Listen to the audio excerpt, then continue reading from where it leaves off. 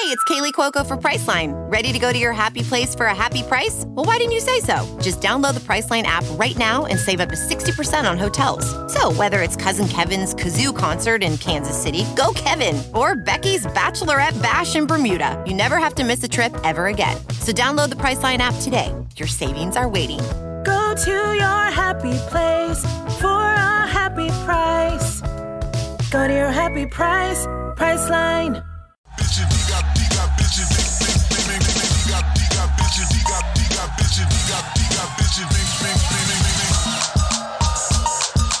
Ladies and gentlemen, welcome to another edition of The Bird Calls. Alongside Ali Cosell, I am your co-host, David Grubb. And as usual, plenty of things are going on around your New Orleans Pelicans. Ali, let's start with the thing that we're most used to talking about with the Pelicans, unfortunately, and that's injuries. And Jose Alvarado injured during his offseason workouts. And it looks like his availability to be ready in time for training camp is now in question. What does that mean for you, in your opinion, for the Pelicans in the short term and for this roster, maybe into the start of the season? Yeah, so it's kind of interesting because I think he was supposedly injured, according to Shams Charania of The Athletic, here, or, you know, some kind of related workout close to here. But I got word that he got injured in China. To where he was doing some promotional stuff over there and just happened to be doing what I was told, some kind of one-on-one going with a fan over there. And I guess, you know, just it was kind of one of those accidents, right? So either way, it doesn't sound all too bad, regardless of what happened, where it happened. But the thing that's concerning to me, right, is that's another lower half injury, right? Last year, we thought we would get to see him before the end of the season or maybe during the play-in tournament. Word was, if the Pelicans had made the playoffs, he would have been available. But then, of course, the Pelicans kind of held him back, didn't want him to play for Puerto Rico in the FIBA World Tournament. Now you get the Sengun injury. So for me, I'm kind of stringing all these things together on the same line. So it's concerning from that standpoint. So as for when Jose is going to be available, hopefully, right, he'll be back and maybe participate in a few preseason games. First regular season game is until I think October 25th. So there's plenty of time if it's a mild, right, ankle injury or something less severe. But if it's something worse, then that's a problem, David, because we've already talked about Trey, likely out, probably shouldn't expect him back till middle of December at full strength. Now another big bench guy, right? We thought it was going to be Trey, Jose, Larry Nance, your three main guys off the bench. Suddenly two of the three are big time question marks. So that is concerning. And it goes back to, I guess, what we've been kind of hyping up, Kyra Lewis. I think he's going to get his opportunity. And boy, if he can perform along the same lines we saw last season, right, statistically, he's going to be able to fill in, give them a lot of what Jose brings. Not necessarily the same type of production, but that same impact to where maybe not defensively. He's going to be able to pick up a guy 94 feet, harass the heck out of him, push, maybe be that floor general, push the ball in transition. But Kyra can push the ball in transition, but he can do a lot of other things, right? From the scoring standpoint, from the burst standpoint. And so I kind of liken it to what I saw out of, you know, Chris Olave for the Saints yesterday. They finally utilized what this guy can do with his special God-given ability. And I think Kyra kind of has that same package in terms of the burst, the speed. Just they have to utilize them. Yeah, I think you think about the things that Kyra brings to the table, that ability to cut the gap in anticipation defensively and cover space, which is something at 5'10", which is essentially what Jose is. Jose is not a rangy 5'10" at that. He is a stocky, compact 5'10". So with Kyra at 6'3", a long 6'3", with a good wingspan, with incredible speed, even after the injuries, we saw how good his speed was. Ben Pfeiffer with a great breakdown on our website and on our YouTube, just showing you the impact that a guy like Kyra can have. And now with this double impact, essentially, number one, you need scoring off the bench because without Trey, you're losing that. Jose has also given you at times some off the bench scoring in bunches. But you also need that, like you said, the quickness, the pressure, the ability to get into the lane, the ability to catch and shoot. And Kyra in those bursts, as you pointed out in your article on the Bird Rights, has done that. He's shown us that, especially over the last year. His shooting numbers from distance in particular were really good. Needs to get better at finishing around the rim, but he just didn't get a lot of opportunities to really do that. Yeah, Dave, my biggest concern is not so much as Kyra's ability, but his impact. So, for instance, Jose, whether he has a good game or a bad game, still brought usually good, right, vibes, momentum, style, changing plays defensively, just a couple things. So if he misses, it goes for 1 for 8 or something like that. Pelicans still obviously had a good chance to win a lot of games because usually Jose wasn't dependent upon that. He brought that energy. I guess that's the biggest thing I'm worried about. So now Trey's sharpshooting, that dependability, that aggressiveness, gone. Jose Alvarado, and that athleticism too. Yeah. But what I'm pointing at is this aggressiveness, this assertiveness, this, you need to have this kind of trait coming off the bench, right? Where you're going to step right in that court and make an impact. Kyra, for all the good that he showed in what was less than 300 minutes, I still felt like he didn't try and push the ball too much, didn't try to take charge too much. And I feel like that's necessary off the bench. So who's going to fill that role for me? Larry Nance will talk to the guys, but who with their game, their ability on the court with the ball can do that in place of, right, Jose and Trey? I don't know. I think if both Kyra and Dyson are empowered, I think last year neither of them felt, and you could see it in the game, felt comfortable asserting themselves for whatever reason, whether it's because for Kyra, he just hadn't been around and he really didn't know how to, and for Dyson might just be being a rookie. But from what we've seen out of Dyson, even in the clips that we've seen of his offseason workouts and things like that, and the way he approached Summer League with a much more aggressive mentality offensively, looking to attack the basket. And the last time we saw Kyra in charge of a team, kind of in Summer League, he was up and down the floor. He was creating energy. We know his smile and his laugh and those types of things that we've seen at him at his best. So yeah, I think if you can build his confidence up, and he certainly should be, minutes should be there up for grabs, then Kyra needs to seize it. But I think the coaching staff also needs to tell Kyra, look, hey, not only is that there aren't any options, but we believe you can do this. If they're just putting him out because they don't feel like we don't have any other players, he's going to know that. But if they put him out there and they say, look, we trust you, take the basketball, do what you got to do, then I think he could be a productive player. And this is where I'm hoping one of the things that James Borrego coming to New Orleans can really help in that facet. Get close to a certain number of players and see if between your one-on-one sessions, right, doing video work and stuff like that, can you get the best out of certain players? And Kyra's the number one I've got circled, really, because they're going to need his impact. To where before it felt almost like a luxury. Can he even get minutes? Now it almost feels like it just has to happen. So Borrego's got that track record, and I'm currently working on an article where I really dive deep into what James Borrego can bring. We kind of touched on it, I know, in a podcast, a couple articles, maybe a couple of months ago. And so just real quick, we know that he's great in clutch minutes, right? His teams always perform well. He's obviously offensively talented. But digging deeper, he's really developed these bonds with certain guards on his previous Charlotte teams that inspired confidence for them to do well. And of course, I'm looking no further than Devontae Graham. We saw what Devontae's game was kind of all about here in New Orleans, right? A year and a half, what his limitations were. But James Borrego seemed to bring a lot more out of him in Charlotte. Same thing with Terry Rozier, even LaMelo Ball. And then there's several other players. And looking into that, and it looks promising. From everything I've read, Borrego's got a certain system, way of explaining things, even getting on the court with his players, where he gets through them and they play really hard. Because the bottom line is, as Borrego even says in an interview, I listened to a podcast he did about 3 years ago, it's all about getting your guys to compete at the highest level, right? That's all coaches want to do. So if he could do that, if he could inspire Dyson, Kyra, several other guys that probably need that boost, I think the Pelicans will be a much better team for it. Yeah, I think there are guys on this team who respond exactly how Willie wants them to respond to his way of coaching. Herb is Willie's, a Willie kind of guy. Jose is a Willie kind of guy because of they respond in a different way.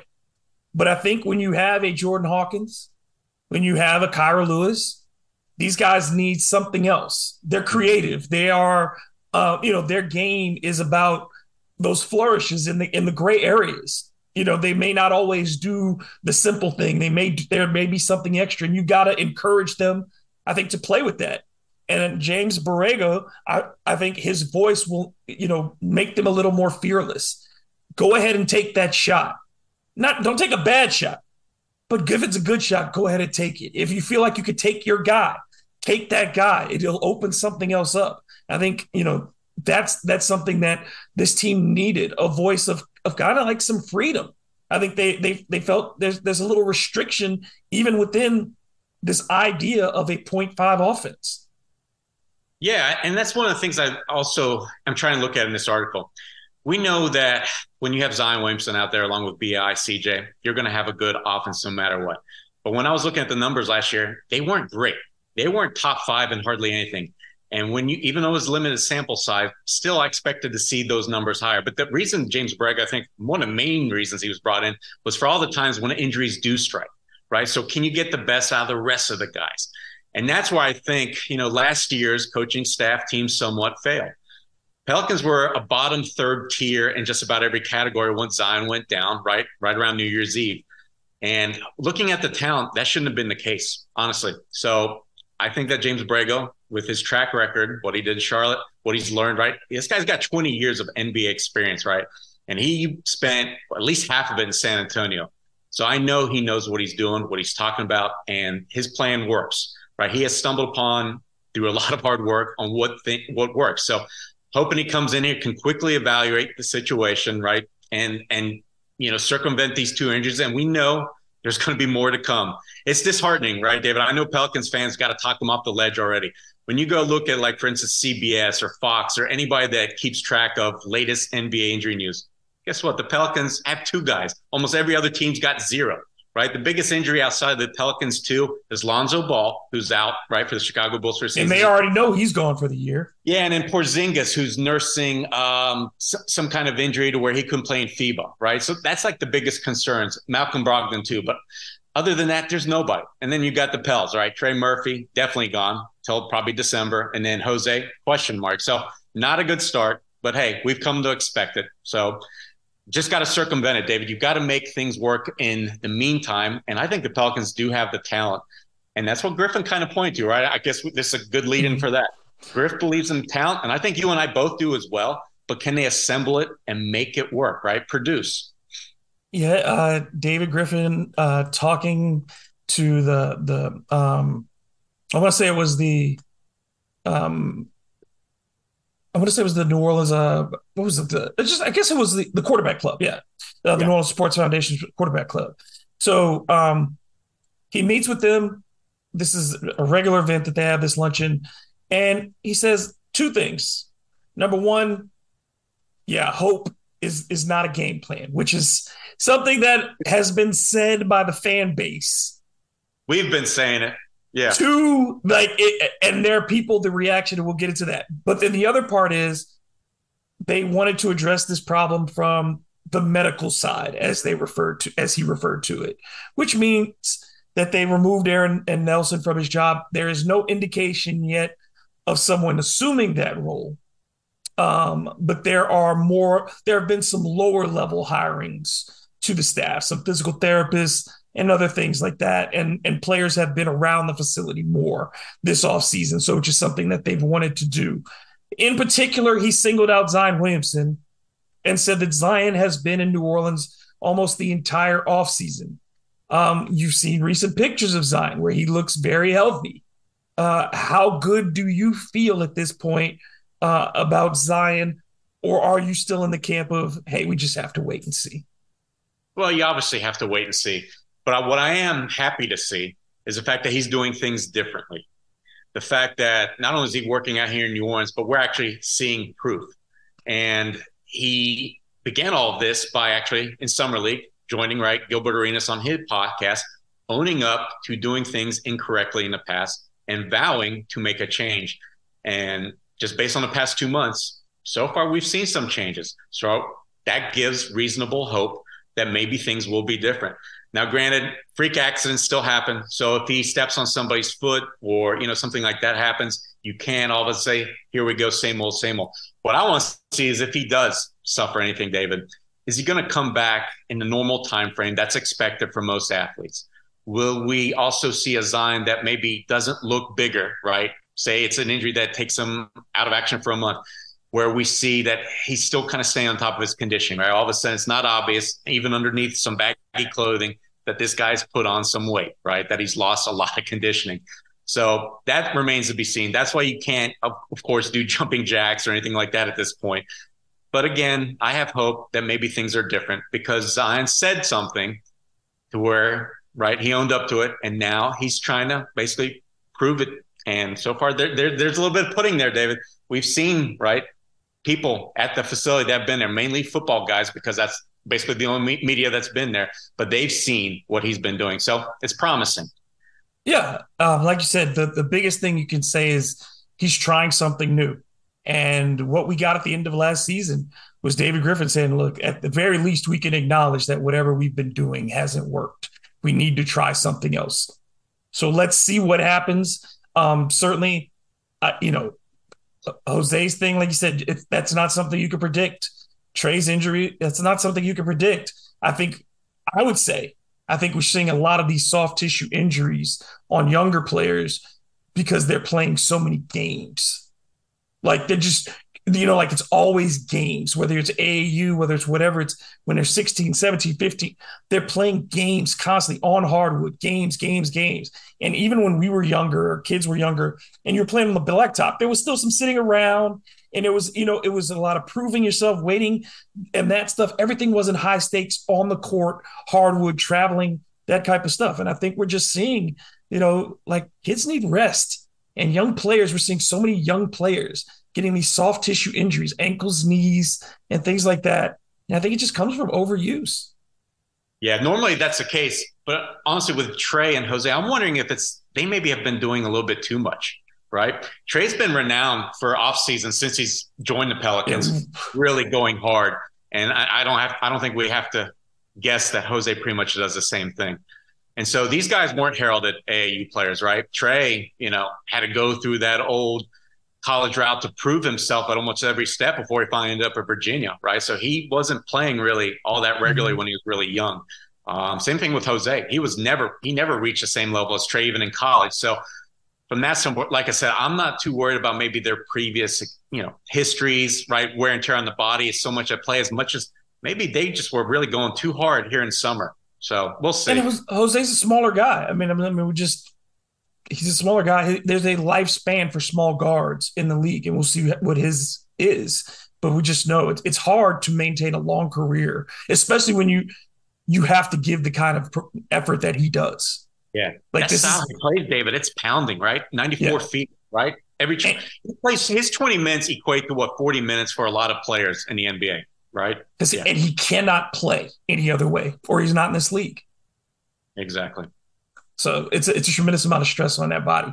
The third thing to talk about, and this is just more of the ongoing relationship. And I think that the Pelicans there's work to be done in building a real partnership with your fans. And part of that is, how do they get your product? And it's clear that the fan base is not happy with the delivery of the television product as far as who it's coming through, as far as Bally Sports. Pelicans announced that they're going to continue their relationship. We've seen a couple of teams this offseason, in particular Phoenix and now Utah, deciding that they're going to broadcast their games on their own.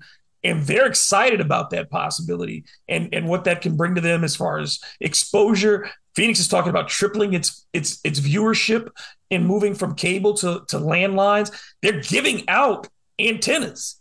They're sending antennas to fans who need them so that they can watch basketball games. Pelicans are going to ride with Bally. Yeah, and David, I can't blame them, right? It's easy to, right? It seems like they're resting on their laurels or just relying on their old partner. But really, Diamond, who's the owner of all these Bally Sports regional networks. There's at least 15 teams, right? So it's not like the Pelicans are doing something different than the rest of the league. So it's not a good product. That's something I'm not going to deny. Ever since, they've taken over, there's been some kind of issues. And now, especially once Bally, it changed to Bally from Fox, there's been issues, especially with the streaming, right? It's just a dependable broadcast, which it's not. And now we're asking fans, right, to pay a premium for their product. Unless you had DirecTV, either there's regular satellite or their streaming service. Really, the only way to get every Pelicans game here in New Orleans, right, inside this viewing radius of 30 miles, 60 miles, you had to purchase their product, right, their app, which was, again, a problem to load up seemingly weekly. I don't know, at times, by game. And we've got friends who depended upon it, and they would tell me, right, it wouldn't load up at the start of games, or there'd be some other kind of issues, right? So we're not alone. We're not trying to pick on anybody, but the fact is fans are not happy with the product, and they've got every reason, to have issues or concerns about it. And I think it's just the overall parts of it, as we know that there's this conversation about redoing the Smoothie King Center or replacing it, start up again. I think there are much simpler demands that fans have for the experience they'd like at the arena, rather than what the NBA or the Pelicans may demand. And I think that disconnect, this whole need to build just for the sake of building, man, I think folks would be a lot happier if the app was dependable and you could catch every home game at a reasonable price or for free in a market where, it's financially, you have a difficult landscape. And then the other part, I think, is fans would love it to feel a little bit more local inside the building. The food choices, yes, they've gotten better, but I mean, you notice things like Tulane University. I don't know if you saw that, but they've added local restaurants and put them inside, inside of their stadium, Hillman Stadium. I don't understand why the Pelicans can't do those types of things. I think that would be profitable and people would benefit from it. No, I agree. David, look, they've changed. We know the music venue used to be awful here. I want to say about, 3 or 4 years ago, 5 years ago, maybe. It just didn't echo any parts of New Orleans culture, but they made changes to that. Now they bring a lot of local acts on top of, right, the DJ improving some of the other, production type of things they do during the games. But other than that, I really don't see the change, right? This SKC was supposed to undergo a total facelift. I was told this years ago, and it was supposed to probably happen in about 2 to 3 years, about 5 years ago. And obviously that didn't happen. All the attention got shifted right to the Superdome, and they made all the improvements over there. And so the Pelicans and the Smoothie King Center got put on the back burner. Well, I think it's been pushed back far enough to where I'm not sure what they're going to do. I think, honestly, this team needs a new arena. Now we're seeing, right, certain groups coming in here are either canceling or just don't see fit to hold their production, their shows, because SKC does not see 20,000. It does not have certain audio availabilities or to be able to set up these huge, right? They're basically shows, right? So whether it's Snoop Dogg, whether, it's Taylor Swift, there's an issue, right? It's an old facility. It's got to get upgraded. So can you make those changes quickly? Which I'm not sure, because they haven't made any changes yet, even though they were talking about it, like I said, 4 or 5 years ago. So it seems like they're maybe reserved on focusing on a new arena. But either way, they've got to put a legitimate plan together and get going, because now we're hearing, OKC, their owner, is pushing for a new arena. And I want to say it's about the same age as here in New Orleans. And most arenas across the NBA, across the 30 cities, are all newer, right, than Smoothie King Center. So it's time to change things, right? So yeah, from almost any angle you look at this, the facility needs an upgrade, or they've just got to find a new home, build a new home. But you can't get that. Whatever the Oklahoma City deal is horrible. Yes. Where the ownership is only willing to commit $50 million of a nearly $1 billion project. That just can't happen. It can't happen. The Saints, I mean, and we'll talk about this at another time, but I'll just say this right now. The Saints and the Pelicans have benefited so much from the generosity of the state and the people of Louisiana, that I think it's just at this stage where the state is, it cannot enter into that kind of deal and survive all the stuff that it's going through.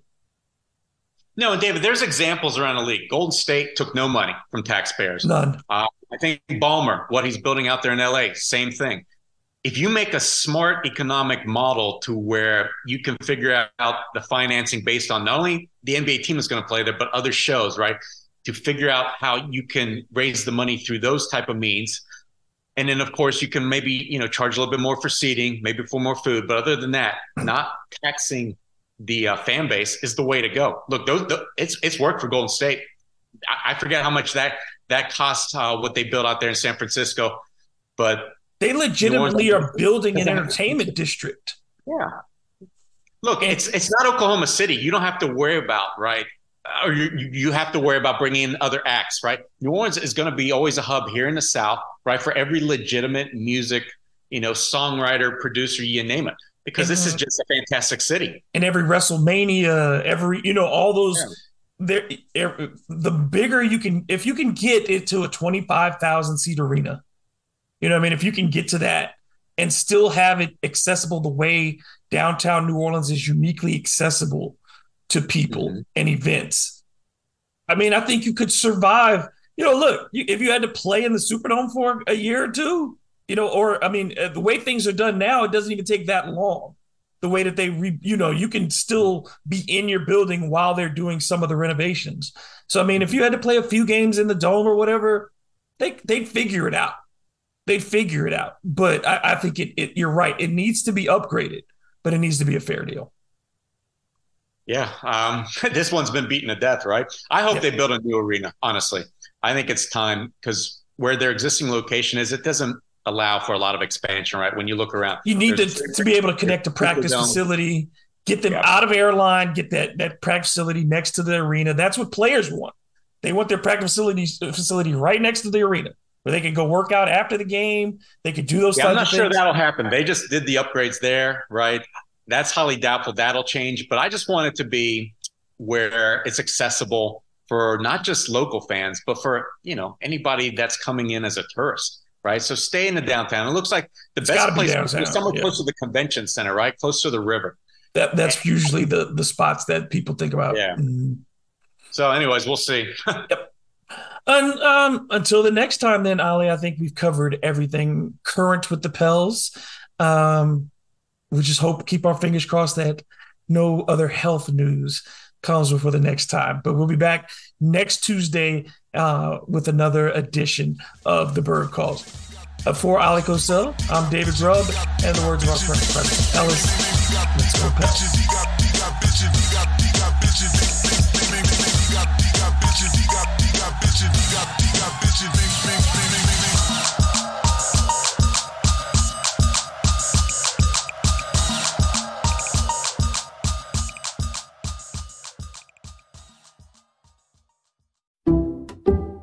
Some people just know there's a better way to do things, like bundling your home and auto insurance with Allstate, or hiring someone to move your piano instead of doing it yourself. So, do things the better way. Bundle home and auto and save up to 25% with Allstate. Bundled savings vary by state and are not available in every state. Saving up to 25% is the countrywide average of the maximum available savings off the home policy. Allstate Vehicle and Property Insurance Company and Affiliates, Northbrook, Illinois.